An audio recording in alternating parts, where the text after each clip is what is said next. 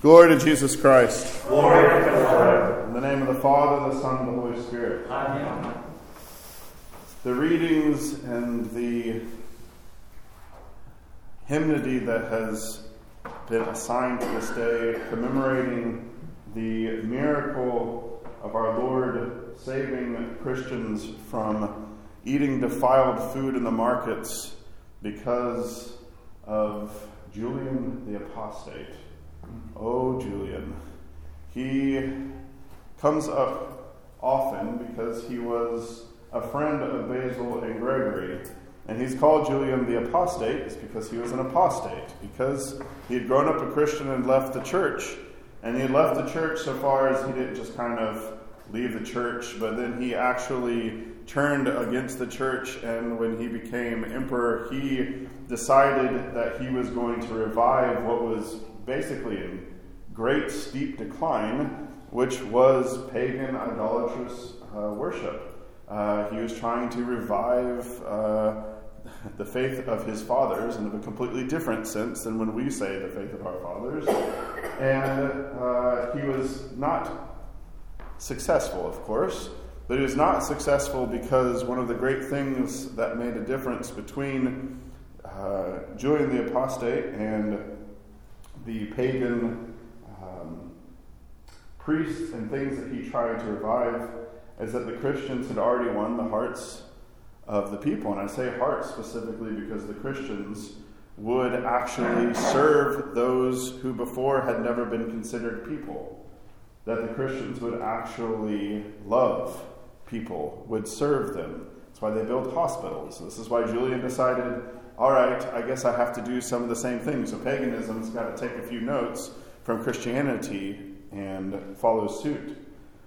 This, if you've noticed in the hymnody, Theodore the Recruit is given a lot of parallels, and even it didn't even really dawn on me. I love this about the church. I think I've pretty much got things basically down, and then something pops out again. I'm just like, okay, I wasn't really okay. All right. If you noticed in the hymn, is there anything in the hymn, the Troparion to Theodore the Recruit, that reminds you of another hymn? Tone 2. Great are the accomplishments of faith. It wasn't that long ago that we sang a Troparion that starts with that. And by the still waters. It comes up in the prayer for the blessing of the Koliva as well. Daniel and the three youths. It's the same beginning as that hymn. And it seems to me the church is very specifically tying together, because the Sundays before Nativity have Daniel, the three holy youth, those who have been faithful before, the great faithful that had gone on before. And we have now gone through the first week of Lent in great ascetical feats of giving away our time, giving away of our hearts and its desires to our Lord, and giving up certain foods.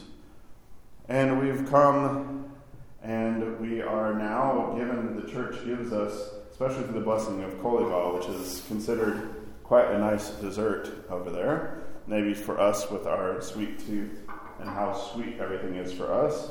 But after going through a whole week for, especially the monasteries where they eat next to nothing, then we come to Saturday and to sing about Theodore the Recruit, the great work of salvation that God did in saving the purity of the Christians in Constantinople through the intercessions and work of Theodore the Recruit.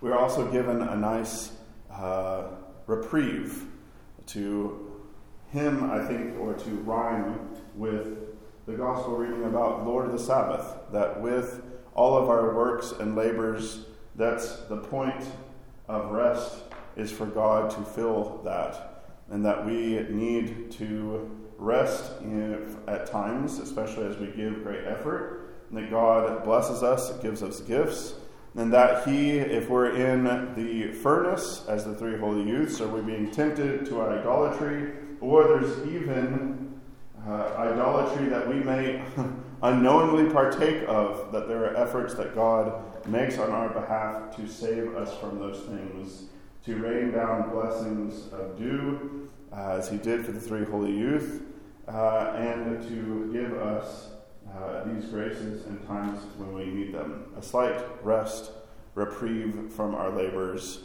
and something nice to eat as well. May God grant us grace. May he continue to draw us forward as we move through Lent, as we look towards the glorious resurrection of his Son. In the name of the Father, the Son, and the Holy Spirit. Amen.